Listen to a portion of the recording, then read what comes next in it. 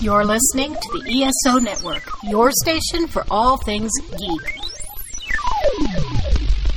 Ian, look at this. What, it's a police box. What on earth is he doing here? I mean, these things are usually on the street. I feel it. Feel it, you feel it? It's a faint vibration. It's alive. Earth Station Who, a fun mashup celebrating nearly 50 years of Doctor Who universe. Hold tight. You never know where the TARDIS is going next. Who are you? I'm glad you asked that again. Bit of adrenaline, dash of outrage, and a hint of panic knitted my brain back together. I know exactly who I am. I'm the Doctor. Sorting out fair play throughout the universe. Now please, get off this planet while you still have a choice. Hey everyone, welcome to another episode of the Earth Station Who podcast. That's right, folks. We are back in this endless sea of no new Doctor Who. You know, it just seems like it goes on and on and on. We might as well take, a nice, 8-hour tour of the planet midnight with the 10th Doctor. It should be a lot of fun to talk all about this episode. And it's one I actually haven't seen since it first aired. So it's going to be interesting to talk to everybody about that. But we have got, of course, our regulars here. Let's, of course, welcome the lovely and talented Mary Ogle. Hi, everybody. It is great to be here. You're ready to see the Diamond Falls and the Ruby Mountains and everything from this wonderful episode. I'm ready to sit right back and hear a tale. Yeah, a tale of a fateful trip. I almost expected a Gilligan and a Skipper, but they would have been thrown out also, so it's okay. And of course, we got Mr. Mike Gordon here too. Howdy. You ready, sir? Oh yeah, I am ready and on board the shuttle. That is awesome. It's a good thing to be able to, take a nice leisurely, tour, and always something goes wrong, no matter what. There's always something bound to be happening, and this one is interesting, and we'll talk all about it because I got some ideas what would be pretty cool to see future versions of this and such. It should be fun. But, we also want to hear from you guys at home. So please write us at earthstationwho@esonetwork.com. Tell us your thoughts on this. We would love to hear from you. And please, we don't have a call-in number anymore. So if you want to, send an MP3 version of, any comments or anything, we definitely would love to hear from you guys at home. Of course, you could find us up on social media. We all participate in the Earth Station Who Facebook page. And of course, we also participate in the ESO Network Facebook group. But we're just not on Facebook. We also have a Twitter account where we post some Doctor Who news and some stories and just, kind of cool stuff. But also now we can also all be found on an official feed, on any of your media players as the ESO Network. You can find all our shows up there. It's pretty darn awesome. All you have to do is search for the ESO Network, and you can have on-demand ESO shows right at your fingertips. So you don't have to go to each individual, feed and everything to do it up on the things when you subscribe to them.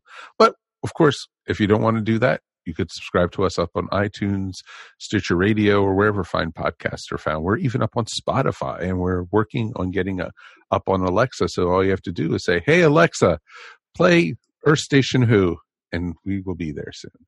So that's pretty cool. So, of course, before we get started, let's also give a special shout out to all our patrons. I want to just thank you for everything, and for these folks who have been supporting us over the last few months. All we have to say is thank you, thank you, thank you. We do appreciate it, especially, there's so many people you can give money to nowadays through patrons, through PayPal, through, all these different, crowdfunding sites and everything. We so appreciate everyone supporting the ESO Network, and you can too for as little as 25 cents a week. It's not too shabby. That's one whole $1 a month. And that's not, $1 per episode like some podcasts do. We just do it per month. So it's just $1 a month. That's not too bad. And we have 4 different levels. So if depending on how much you want to support us, we would appreciate it. All you have to do is go to patreon.com/ESO Network. All right, let's dive into the show with both feet. And still no new news on when Doctor Who is coming back, of course. So are you guys shocked? I'm not. I am completely shocked and surprised. I may never get over it. Oh, well, I kind of figured that, Mary. It's not like we're just sitting around talking about old podcasts or anything. Don't they know we need to talk about New Who? BBC, where are you? BBC has forgotten us fans. That's right. They've left us in the dust. But there are other things happening to help take up the time other than us talking to you guys at home. Yeah, we did get a new Doctor Who release. What did we get? We got a recreation of Mission to the Unknown that was released on October 9th. Is actually an anniversary of when it was released originally in 1965. This is a recreation that was done by the University of Central Lancashire. I think. Lancashire, thank you. And they released it to YouTube. It looks like they released it. I mean, it's on the official Doctor Who YouTube channel, so it must be sort of an official release. But yeah, these students, I guess they got credit for it. I don't know the details of it, but they decided to recreate this single episode. It's only it's a standalone episode that's only about. It's less than half an hour. It's like 25, 26 minutes. It actually has, in the storyline, it has a complete absence of the regular cast. So there's no Doctor in it. An audio recording of the original episode exists, but no footage actually survives. So I guess they only were able to recreate it based on images that have been around since then. So, yeah, it should be really interesting. It's got the Daleks in it. So, there's that. And Nicholas Briggs is doing the voice. And of course it was written by Terry, because the Daleks are in it. But, yeah, so anyway, I think, I know that none of us have got a chance to watch it yet, but I would imagine that next week or in our next episode, we'll do a mini review of this mini episode. Well, I think it's a great idea. I think we should all watch it for next time, and we could all talk about it in the opening of next episode. Because hell, I don't think we'll have any Doctor Who news by then. Probably not. So yeah, it's like I said, about 26 minutes. There is an additional 10-minute making of that is also on the Doctor Who official YouTube channel, so that follows it. So I'll probably be watching that because I'm curious as to how this came about.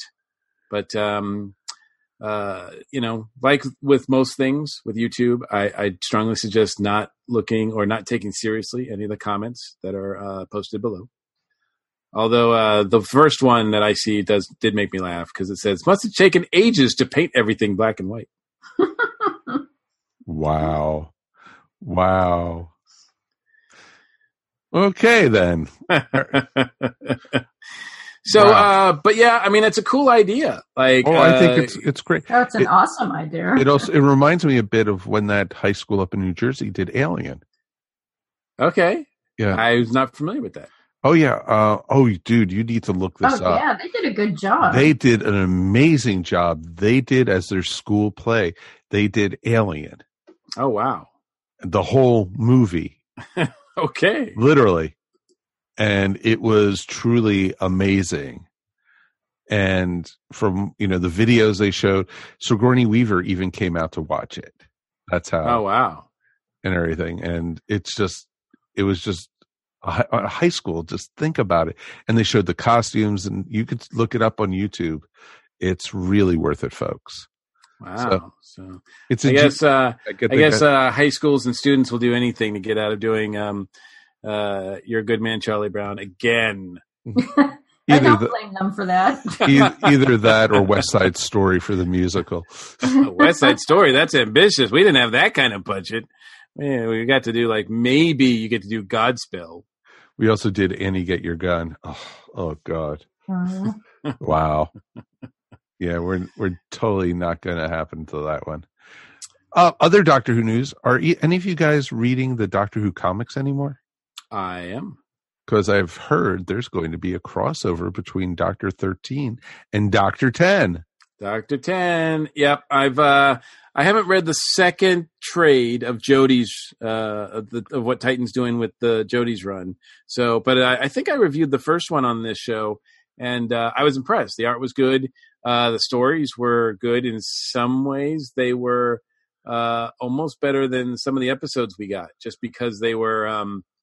Let's just say that they had a more interesting things happening with some of the other characters on the show.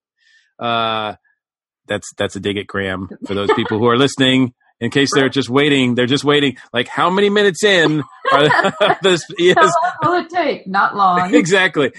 That's the new ESW drinking game. Every time they mention Graham's name, take a drink. So, no, I thought it was pretty good actually, and so I like I said, I have the second trade, but I haven't read that yet. So overall, I think the Titan books have been pretty good. Certainly the fourth Doctor one was great. The third Doctor one was amazing. I haven't read all of them. I wasn't able to keep up with the 10, 11, or 12th Doctor ones because they just came out so much at the same time. So it's been kind of difficult to keep up with them. The only thing about the 13th Doctor ones that they're doing that kind of annoys me is that up until this point, after they came out with the single issues, they would release them as hardcovers. And then they would release them as trades. Well, with the 13th Doctor, they're just going right to trades. So I've got like this nice collection of all these hardcovers, and then for the 13th Doctor, it's just trades. So there's no hardcover collections of the 13th that I could find. So they might be doing something different in Britain, but certainly here in the United States, we're just getting the trade issues. But like I said, it's okay. It's fine. It's good stuff. So I definitely recommend it. I think the quality is pretty good overall. For those people who are really itching for 13 Doctor stories, I think it's not a bad way to get your fix. Mm-hmm. Exactly. Some of the past crossovers they've done have been kind of weak, but I'm always hoping for bigger and better for them. So we'll wait and see.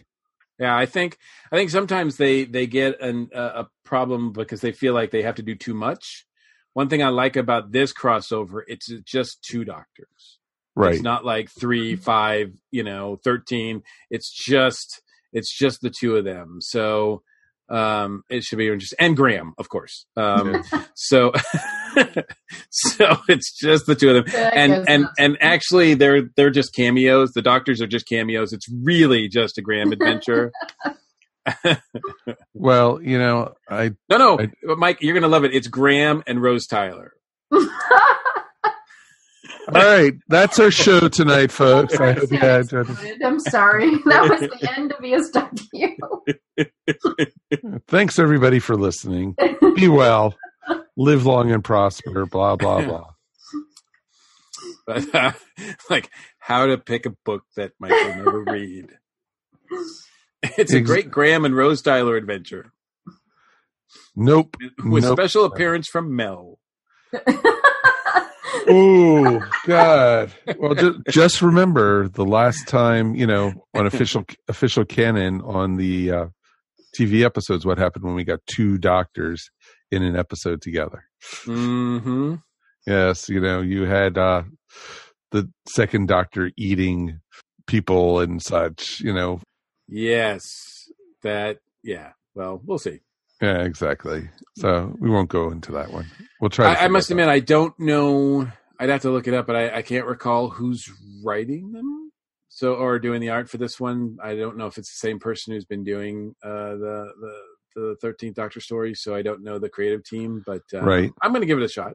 Of course, you'll have to let us know how it is. Cool. I'll do so.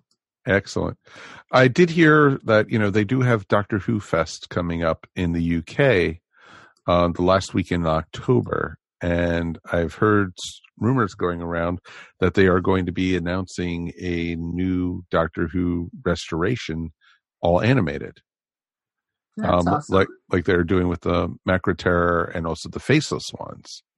So a lot of people are speculating, is it going to be like Marco Polo possibly, or even Evil of the Daleks, which introduced our favorite shrieking second Doctor companion, Victoria.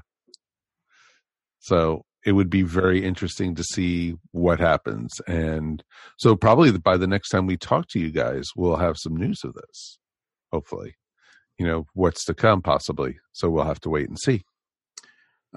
Speaking of conventions, I think we've mentioned it's either on the last show or the show before, we were talking about conventions and appearances by the actors, and in particular Chris Eggleston. And I'm not sure what convention it was at, but it was at a recent convention. I saw that someone had posted some clips of him being interviewed at a panel. And first of all, he was very charming. He was very charming, very tongue-in-cheek about just, about things. I mean, obviously he's talking about his time on Doctor Who.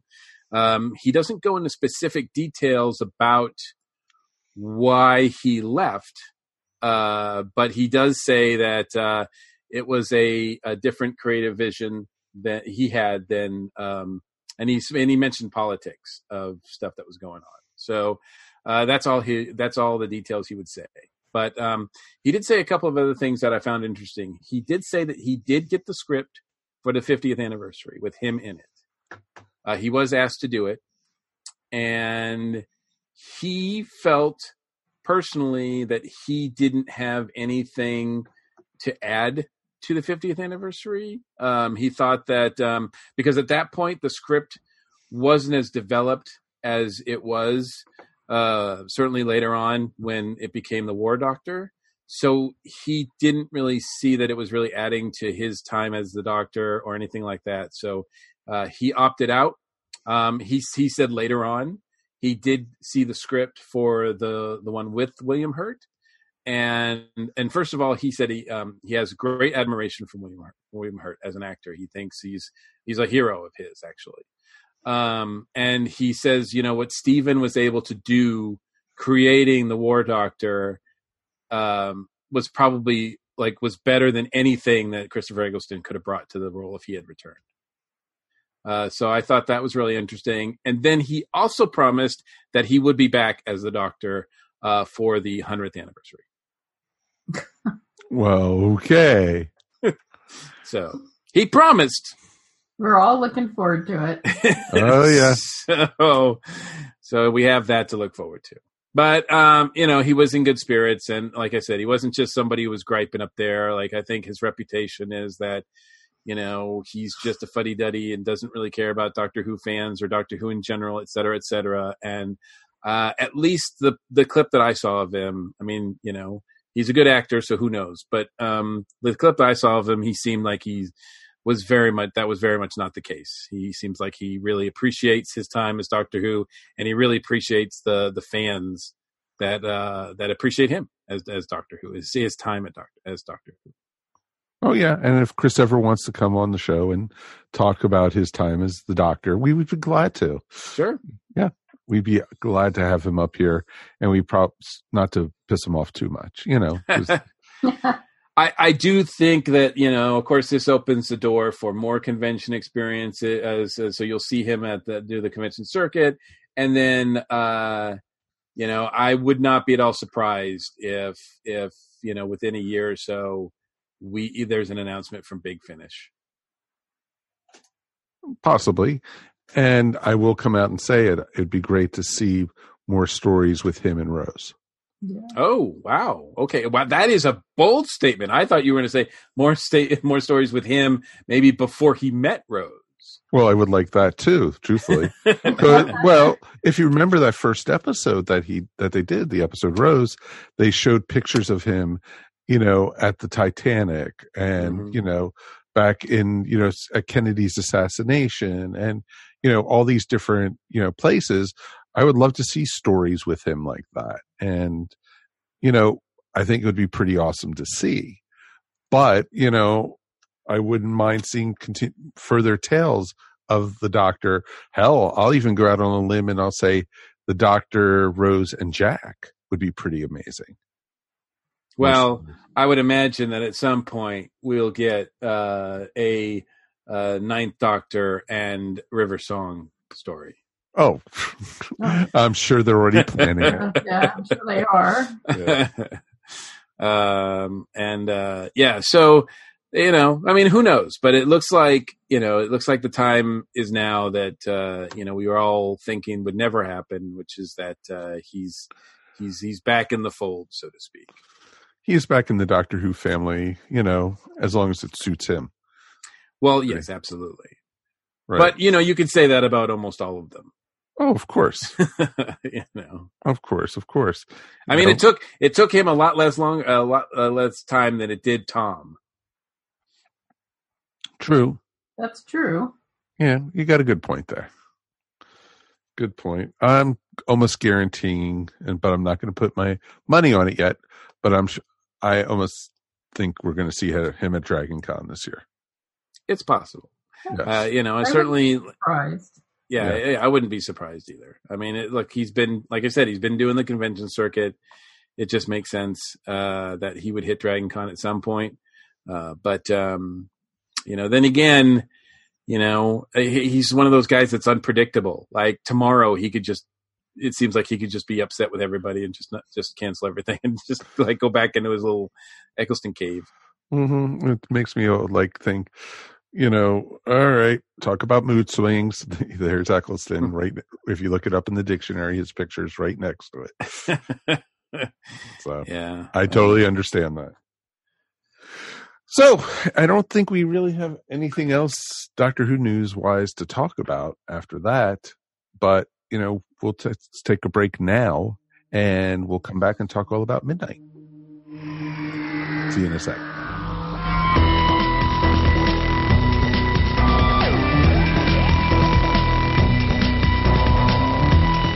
Check out what's been going on with the Pop Culture Cosmos Show and the PCC Multiverse.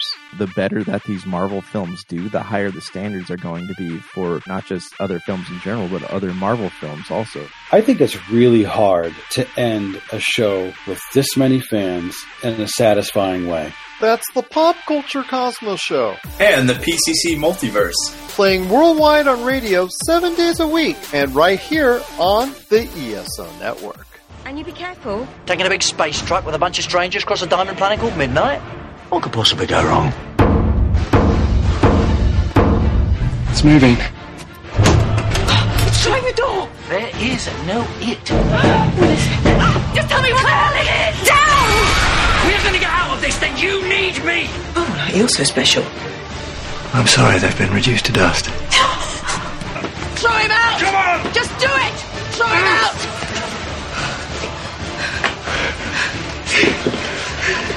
Two people are dead! Don't make it a third!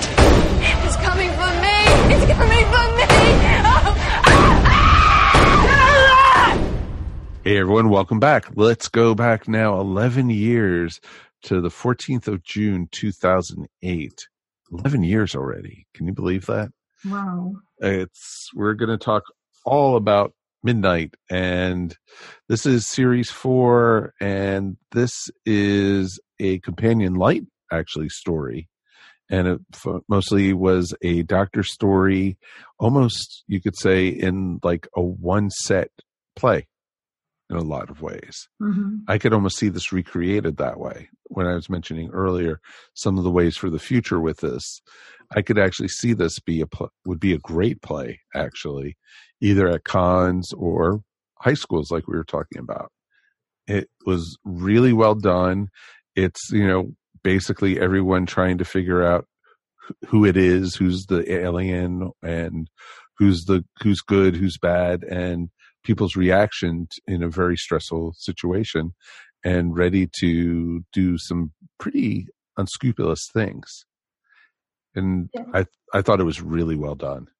It doesn't say a lot of nice things about human nature. That's for sure. No, not at all. Well, yes and no. Yes and no. Yes and no. Yeah, it is. I think, obviously this is a what I think is termed in the States as a bottle show, right? A bottle episode, because, when you've got a show, especially one like Doctor Who that uses a lot of special effects, the budget is usually quite large. There'll be an episode that just takes place on a ship or with the crew, or very, very, very low budget. And this is as low budget as you can get. I mean, even there's not even makeup on the monster. Like, there's just like, I mean, this is pretty cheap. This might be the only episode. First of all, this might be the cheapest episode of New Who that's ever been made, and it might be even under the budget of some of the classic era Doctor Who's. That's how cheap it probably was. Oh yeah, you didn't even need any rubber monster costumes or anything for this one. Not at all. I mean, there's some light effects, obviously, of the planet and of the ship and all that, but I don't know if we ever see the outside of it, really. You just kind of see a flash of light. Mm-hmm. Oh no, you do see the crystal. You see the crystal mountains and stuff like that? Diamond mountains. Yeah. Briefly. But it looks like a matte painting. But I have to give credit. I mean, it's like, it reminds me a lot of, there's a Hitchcock movie that's based on a play called Lifeboat, that involves these, basically these survivors of a ship that's been torpedoed by Nazis. And they think one of the survivors is actually a Nazi spy. That was on, so they sort of turn and they're trying to figure out who that guy is, and it really feels a lot like that. But it all takes place in a very tight space, which I got to give Russell Teague a lot of credit. There's a lot of tension in this episode, some scary moments even, and he's really working. He's doing the most with what little he has to work with, and it just really is one of the best episodes, I think, of this season. Yeah, it's amazing how creepy just repeating something becomes. Yeah. Not just repeating it, but then when she finally takes over and he starts repeating her, it's really disturbing. That's creepy. Yeah. It's so well done. I have to give credit to the direction by Alice Troughton. So it's interesting that there are two people associated. There are two people with the last name Troughton that have something to do with this episode. One of them is the director, Alice Troughton. Now, she is not related to Patrick at all. No, but David is. But the actor that played the professor, David, is actually his son, right? Yep. Yeah. He played Professor Hobbs. Yep. And it's funny how much he sounds like his dad, too. Yeah, if you know it, I think yes. But if you don't know it, it's not like the Sean Pertwee thing. You're not like going, "Oh my God, he looks just like." It's not. Yeah, it's not. No, at all. It's not that close. Yeah. It's not like not like if you put a black wig on him, he would look just like his dad. No, not really. No. So, but it's kind of cool that he's in there. I think that's awesome. I think it's well cast. I particularly love the casting of Leslie Sharp. She is, creepy as hell. Yeah, she nails the creepiness. Yeah, when she was repeating everything and she and David Tennant together. Oh, the chemistry between the two of them was creepy. They're totally in sync. It's amazing. They must have rehearsed that for a while. But yeah, and I also like that this episode plays on something you don't see often, which is that the Doctor is not accepted as the smartest one in the room. And what that leads to. I mean, they're doubting him almost from the beginning. And he because the doctor's in there when he's, doing his typical, I know what's going on. I can help you guys. But Gotta they are trust not him. having it. No, not at usually all. they're just like, okay, help us. And this time they're like, no, we're going to throw you out too. Right. Exactly. And they were so ready to turn against each other in this, and it showed how bad humanity can be. Right. What happens when panic takes over and you allow panic to rule your actions? And fear, yeah. It really it strikes to that. I think there's a Twilight Zone episode that's kind of like that too, about fear and the power of it, and how, a whole community can just get so revved up in fear that they don't think straight. That mob mentality, which you kind of see a little bit of here.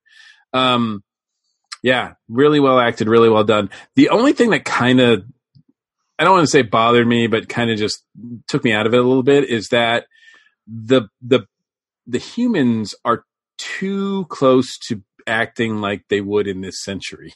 Like, I know that's kind of the point of it, but I mean, the family, the father, mother and son, or whatever the relationship is, it doesn't seem like he's his biological father. Maybe, I don't know. It's hard to tell, but in any case, I mean, he's wearing a polo shirt and khakis or whatever. And it's just like, really? Like, isn't this far in the future? Very 20th century, 21st century. Yeah.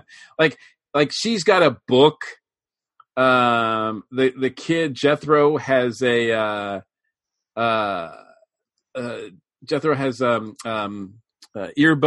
in, and I'm like, really? Earbuds? Like we don't even have cabled earbuds now that people are wearing. It was 10 years ago, sir. Yeah. Yeah, but they didn't project it at all like what it could be. The way the people were dressed, the way, it was and the attitudes even. Exactly. Well, the one thing that really got me, because the doctor said a couple times, I'm here, I'm better than humans, or you humans are this way. These people are on an alien planet. Wouldn't they expect that they've met humanoid aliens at this point and everything? Yeah. And they were ready to, what is he? Why is he saying he's better than human? Are you not human? And it was just like, what? Yeah. That didn't make sense. Yeah. It's convenient that everybody on there is human. Yeah. Well, yeah, he's using that as a device. Sure. But I let him get away with it because it's such a study of human nature. I mean, really, the characters on there are stereotypes, but RTD's really smart about it. He gets away with it because it actually serves the story. The doctor wants to get to know them as people. He's trying to do that in the beginning, but out of fear and insecurity, they choose to behave like caricatures. They choose to be stereotypes. Yeah, that's true. And it's interesting that I'm sure RTD did this on purpose. The woman who at the end who finally realizes what's going on and says, no, she's stealing the doctor's voice. Well, this is the most marginalized of the group as we would see it today. She's the black woman who figures out what's happening because she knows exactly what it's like to have your voice taken from you and not be listened to.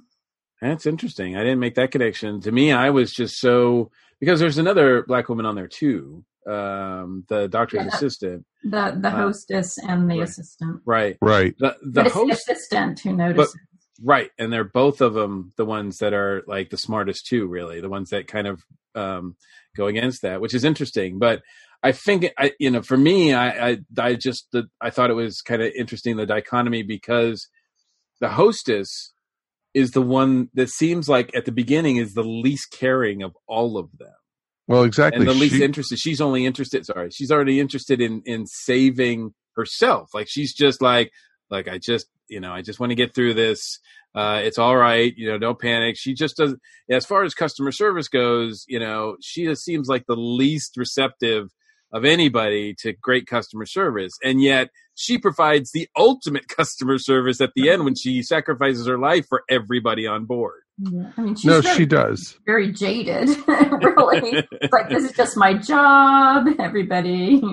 But she was also one of the first to throw the doctor out, too, to not believe what the doctor was saying. That's true. That's true. And so, she wasn't above or beyond anything that anyone was saying. And she was just as bad as all the other humans on the ship until she, at the very end, when the alien had fully taken over the woman, and it was just like, the doctor was then, she could see that the doctor was being killed. It was sucking his life force by repeating the words and everything like that. And she was getting stronger and stronger. And it was very obvious what was going on, that, the doctor was the victim there. And the others were like, throw him out, he's the one, it's in him now. And, the alien was like pushing them to do it. But she said, no, wait a minute. She saw right through that. It was just a gradual shift with her. And she was seeing what was going on. It was just crazy. And she made the ultimate sacrifice. Yeah, but I think that's one of the reasons why this episode is so effective, is because nobody's all good or all bad. They're going back and forth the whole time. Well, the doctor's all good, Oh, yeah, some sure. are worse than, yes, he's the same. And unless we mention Graham, he's the only one always above the doctor. But yeah, they're going back and forth the whole time, which is great, because that's what humans are. I mean, there's a lot of gray area there, and but it doesn't take away from her heroics in the end. I mean, she makes the heroic decision in the end to save everybody. Yeah, she does. Yeah, but at the beginning of it, if you were to ask, or if you were to guess, okay, one of these crew members is going to sacrifice themselves for everybody else, who would it be? And the hostess would be that would not be a top pick at all.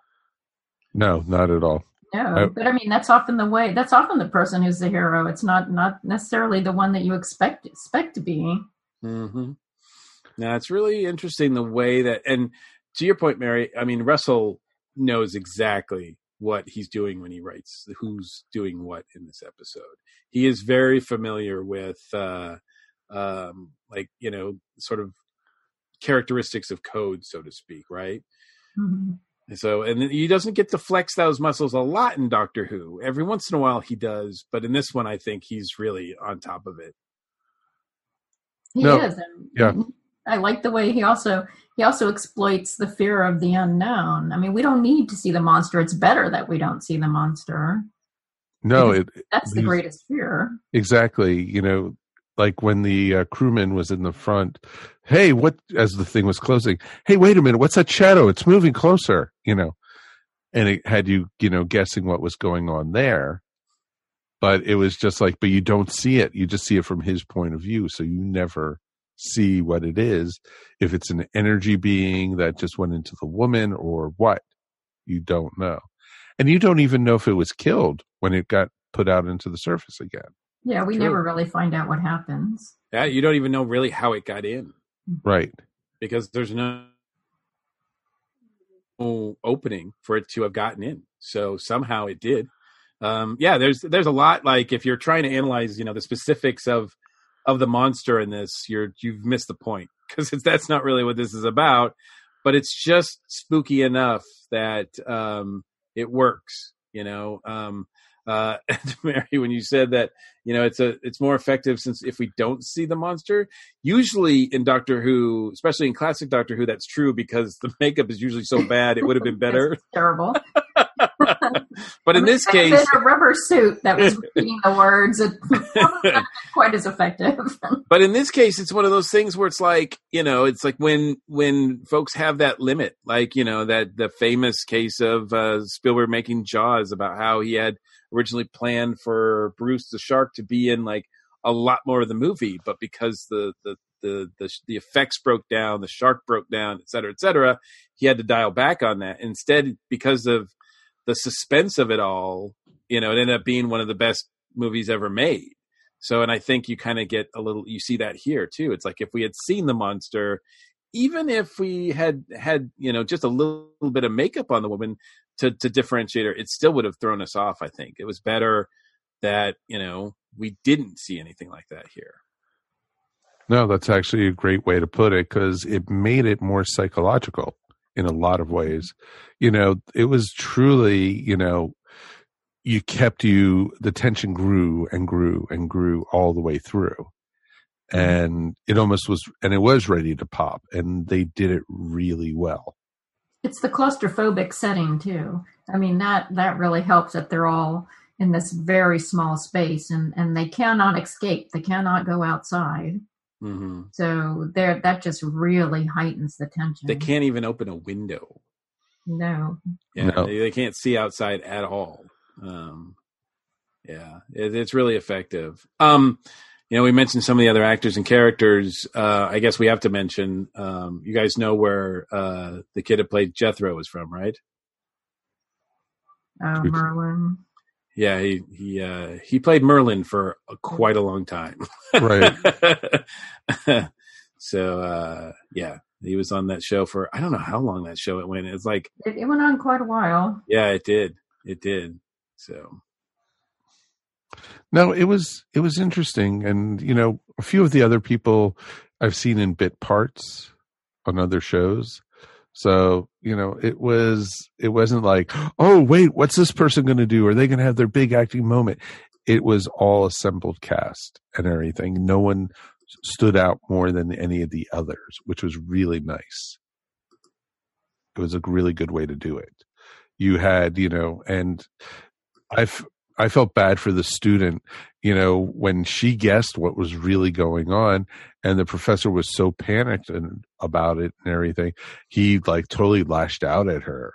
Oh, you're just average. You weren't anything special. It's like, whoa, dude, that was kind of harsh. Yeah, well, it's interesting. I actually haven't watched this episode. I watched it more than once, but not a lot, because it makes me very uncomfortable to watch it. Even though I think it's one of the best episodes that RTD ever did, it is not an easy watch, because it's hard watching these people fall apart and turn against each other. But this time I was thinking that maybe their tensions were heightened even more because the monster was manipulating them. They weren't just sitting there. It wasn't just them sitting there all alone without anything else happening. The monster was deliberately preying on their insecurities. And so that made them even more likely to lash out. Mm-hmm. Yeah, at one point it suggested that the monster is making them sort of a little bit more, at least, agitated. Mm-hmm. I don't know if that's true in the sense that it's actively doing that, but certainly it's doing that anyway. It's at least manipulating the situation. Yes, yeah, I think it recognizes the situation as manipulating them and taking advantage of them. I find it interesting as a Doctor episode. Obviously, it's companion light. Donna shows up at the beginning and end, so there's not really. We get a little cameo by Rose, real quick. So for those people who are just watching this with no context of anything else, they're like, "What the?" Yeah. So, but yeah, this is right before the big reveal that Rose is back in some ways, and that big I don't know, is it 3 episode arc that she goes on after this, right? Yes. But for the most part, yes, it is Dr. Light. It's really one of the few times where David's on his own for an entire episode, and obviously he can handle it. I mean, David's really great. But what I found was interesting was a couple things. One is that he really is dependent upon a companion or somebody outside of himself to save him in this situation and in most situations. Again, it's one of those like the Doctor should never travel alone because of things like this, or just another instance where if you're close to the Doctor, you're going to die. Those kind of things. And also there's obviously David's being, the 10th Doctor as only he can, but I actually put in my mind and in my imagination, I put some of the other Doctors in this episode as well. And I think everything that he would have done, everything that Ten would have done, everybody else would have done as well. I think you could put any doctor in this same situation and it would have worked out exactly the same. It's sort of a doctor episode that doesn't depend on it being just the 10th doctor. Yeah, this could have been any. Yeah, this is just the doctor. Yeah, it's interesting to think about how it might have changed if Donna had been there. Oh, right. He had been championing him. She would have she would have told everybody to sit down and shut up. Yeah. You've got to listen to this man. And everyone will be, who are you to talk to us this way? This doesn't work if Dawn is there at all. Oh, no. Like it's completely different. It would just be one big shouting match. Pretty much. Yeah. Unless Dawn is the one that's possessed first. Oh, of course. Well, there you go. And then it would, that would be. Then it may have played out similarly, yeah. Yeah, maybe. But it's really good. I mean, it's one of the best ones, certainly of this season, and probably one of the best ones of New Who and of the franchise. Well, it's interesting because I remember watching it the first time, and I was like, it's okay. And I was a little hesitant from watching this one again. And I'm trying to remember why I didn't like it. For the life of me, I can't. It's not. It's very jarring because it is very different from what we have seen before, and especially back then, when we didn't have as much New Who as we have now, and especially New Who. Like this is not how the kind of episode that we usually get from RTD. No, very true. But I mean, it's almost more Stephen Moffat like than it is RTD. But so I think that might have something to do with it. Also, as good as it is, as intense as it is, it's not really that, dare I say, sexy. It's not like, it doesn't have like a lot of cool effects or visuals or like cool doctor, like, legacy moments.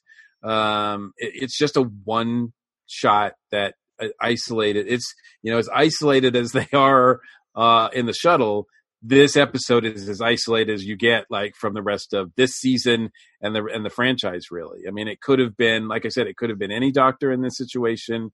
It could have been done at any time. Like that, it doesn't have to be in the future. They could have arranged it so that, I mean, the way the people are acting, it could have been very much in the present. Could have been in the past. It's just one of those things where it's much like, and it's a bottle episode. And usually those are not known for being like ones that people want to watch over and over again, because they're just not that, they're not expensively produced. So you've got it's like Lifeboat, like I mentioned, or like 12 Angry Men. It's got that kind of thing to it. Mm-hmm. Well, if you think about it, also think about where this episode stood in that season. You're coming right after Silence in the Library.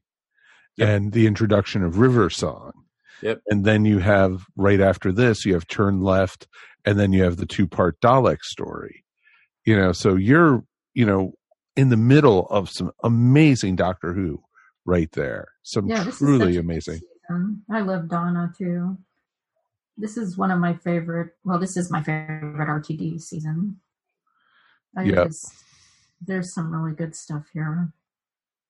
No, there's truly some great stuff here, and I would recommend this to other folks.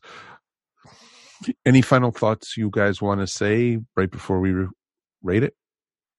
It's also interesting to note that the hostess is the only character whose name we do not know. True. And she's the one that gives her life. That makes that scene at the end when he says, "Does anybody know her name?" And nobody does. I mean, the woman that saved their lives. And they have no idea who she was. They have no idea who she was. Nope, exactly. And it was crazy. And, sometimes the person you least expect to do it saves the day. So Oh God, the one little thing I got to mention when they asked the doctor's name and he went John Smith, and they were all like, "Are you kidding me?" John Smith, come on! Finally, somebody calls him on it. Exactly. That was just awesome. Also, it's amazing. The psychic paper didn't work in that scenario. No, this is an episode that RTD wrote in a weekend. He wrote it as a fill-in, because they decided not to use another episode that was going to go here. And I'm like, wow, I am impressed, Russell. Mm-hmm. I'm very impressed. All right, let's rate 1 out of 5 TARDISes, 1 being the worst, 5 being the best. Mr. Mike, you got to go first this time.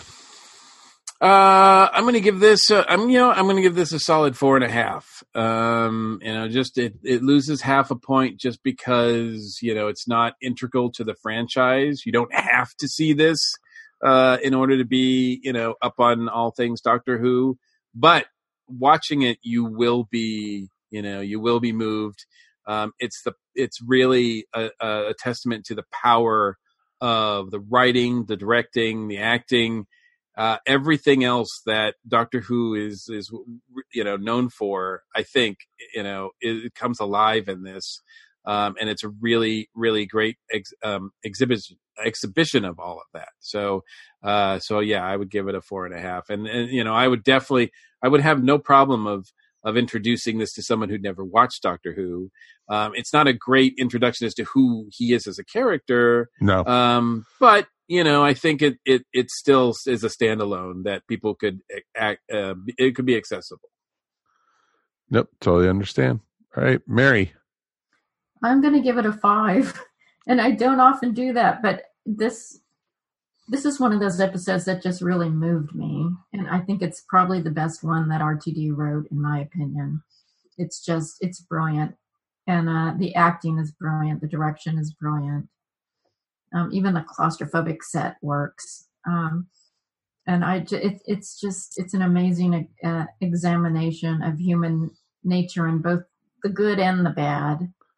And it's unflinching in showing us the badness, but also the goodness. And I appreciate RTD for that. It's masterful storytelling.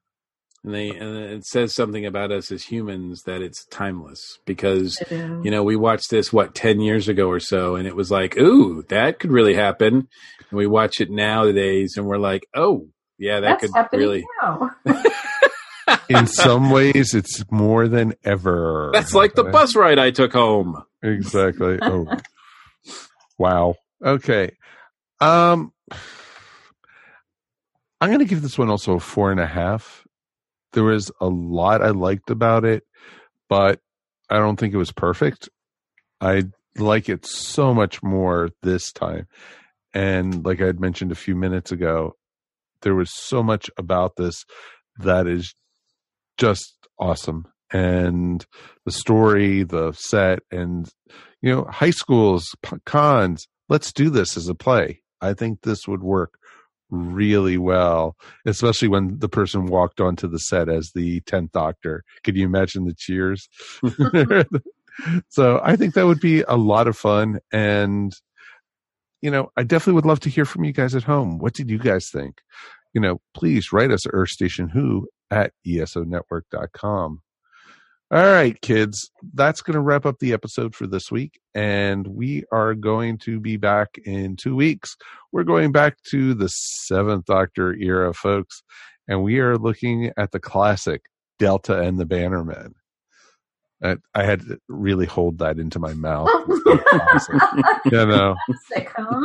Well, this is a Mel with the Doctor story. It's not even Ace. So I think it's going to be a blast for us. I think I'm going to be sick next week. It's going to be interesting to see what everyone's opinions are, and we definitely would love to, like we keep on saying, please write us and such. We got a lot coming up over the next few months before Doctor Who comes back, whenever that is, And we're already starting to actually get our 2020 schedule lined up. So we've got a lot going on. So please, look for us, tell your friends about us, subscribe. And of course, find us wherever, fine podcasts are found and rate us and, leave feedback. We'd love hearing from what you guys think of the show. We're working on, always bettering the show. And if you guys don't tell us, we don't know. So that's the best way we can do it. So until next time, let's say thanks to Mary. Thank you. This was a great episode to talk about. I'm really glad we did it. Anything you're going to promote? You can find me at maryogle.com or on Etsy as eVision Arts. Excellent. And Mr. Mike? As always, it's my pleasure. So that is it for this episode, and we will see you all next time here on Earth Station Who. Peace. And we are done. Yay. Woohoo! Now let's go for a tour. A 3-hour tour. Uh-huh. Yeah, we didn't even say anything about Gilligan and Skipper in this now. Just sit right back and you'll hear a tale of a fateful trip that started from this tropic point aboard this tiny ship. The mate was a mighty sailor man, skipper brave and sure.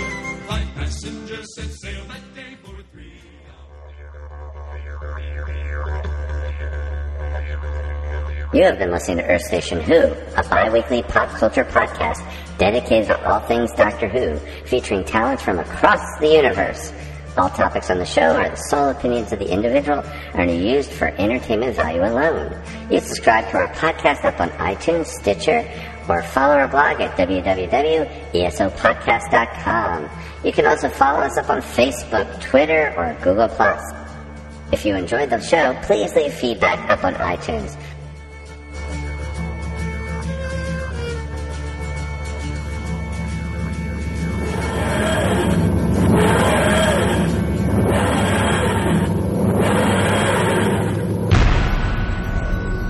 This has been a broadcast of the ESO Network.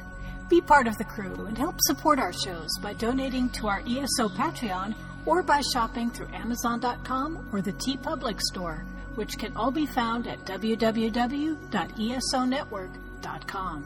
The ESO Network, your station for all things geek.